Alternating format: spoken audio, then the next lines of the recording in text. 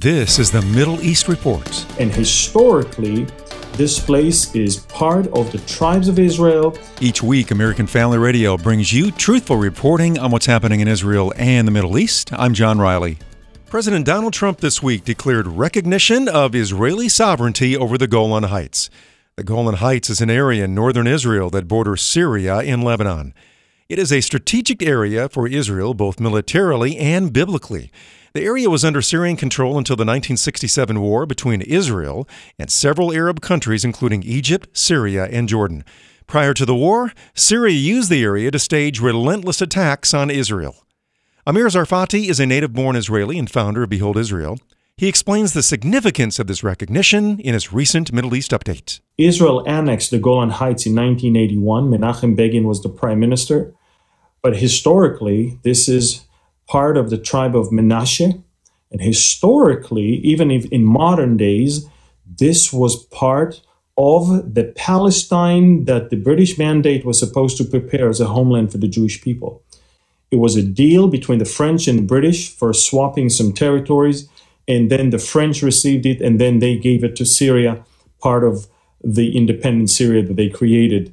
But originally, it was a territory that was promised as a homeland for the Jewish people, part of the original Balfour Declaration.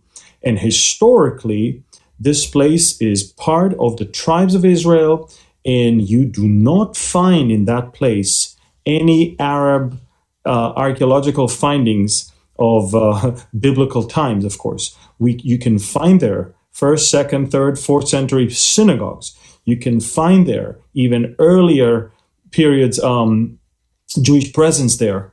One thing for sure, Arab, Syrian, you can't find there, not until much later.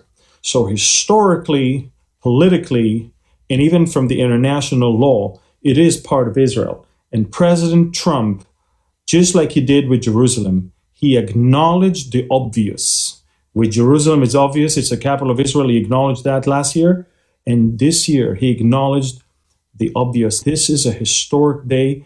And the meaning is that from now on, when America will help Israel, or when America will refer to Israel, the Golan will be part of it. And in every other discussion over the future of Israel and the security of Israel, the Golan Heights will be considered an Israeli territory. Even for future negotiations, we literally today removed from the table even the option of returning the Golan to Syrian hands. You're listening to the Middle East Report from American Family Radio. I'm John Riley. Amir Zarfati emphasizes that the Golan Heights is important to Israel biblically and militarily. It is our ancestral homeland. It is a place where Jews lived. It is a place where the children of Israel dwelled. Some of you may not know that, but Golan was the name of one of the refuge cities in the territory called Bashan.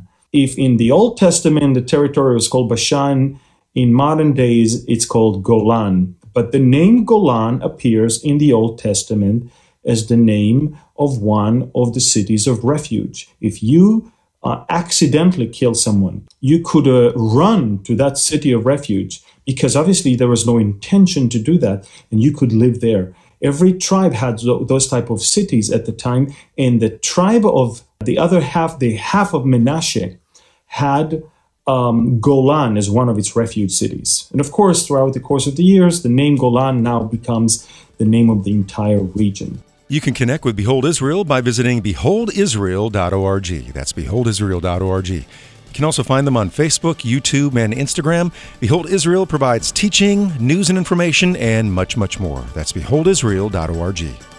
That's the Middle East Report from American Family Radio. Each week, we provide you with truthful reporting on what's happening in Israel and the Middle East. I'm John Riley. Thanks for listening.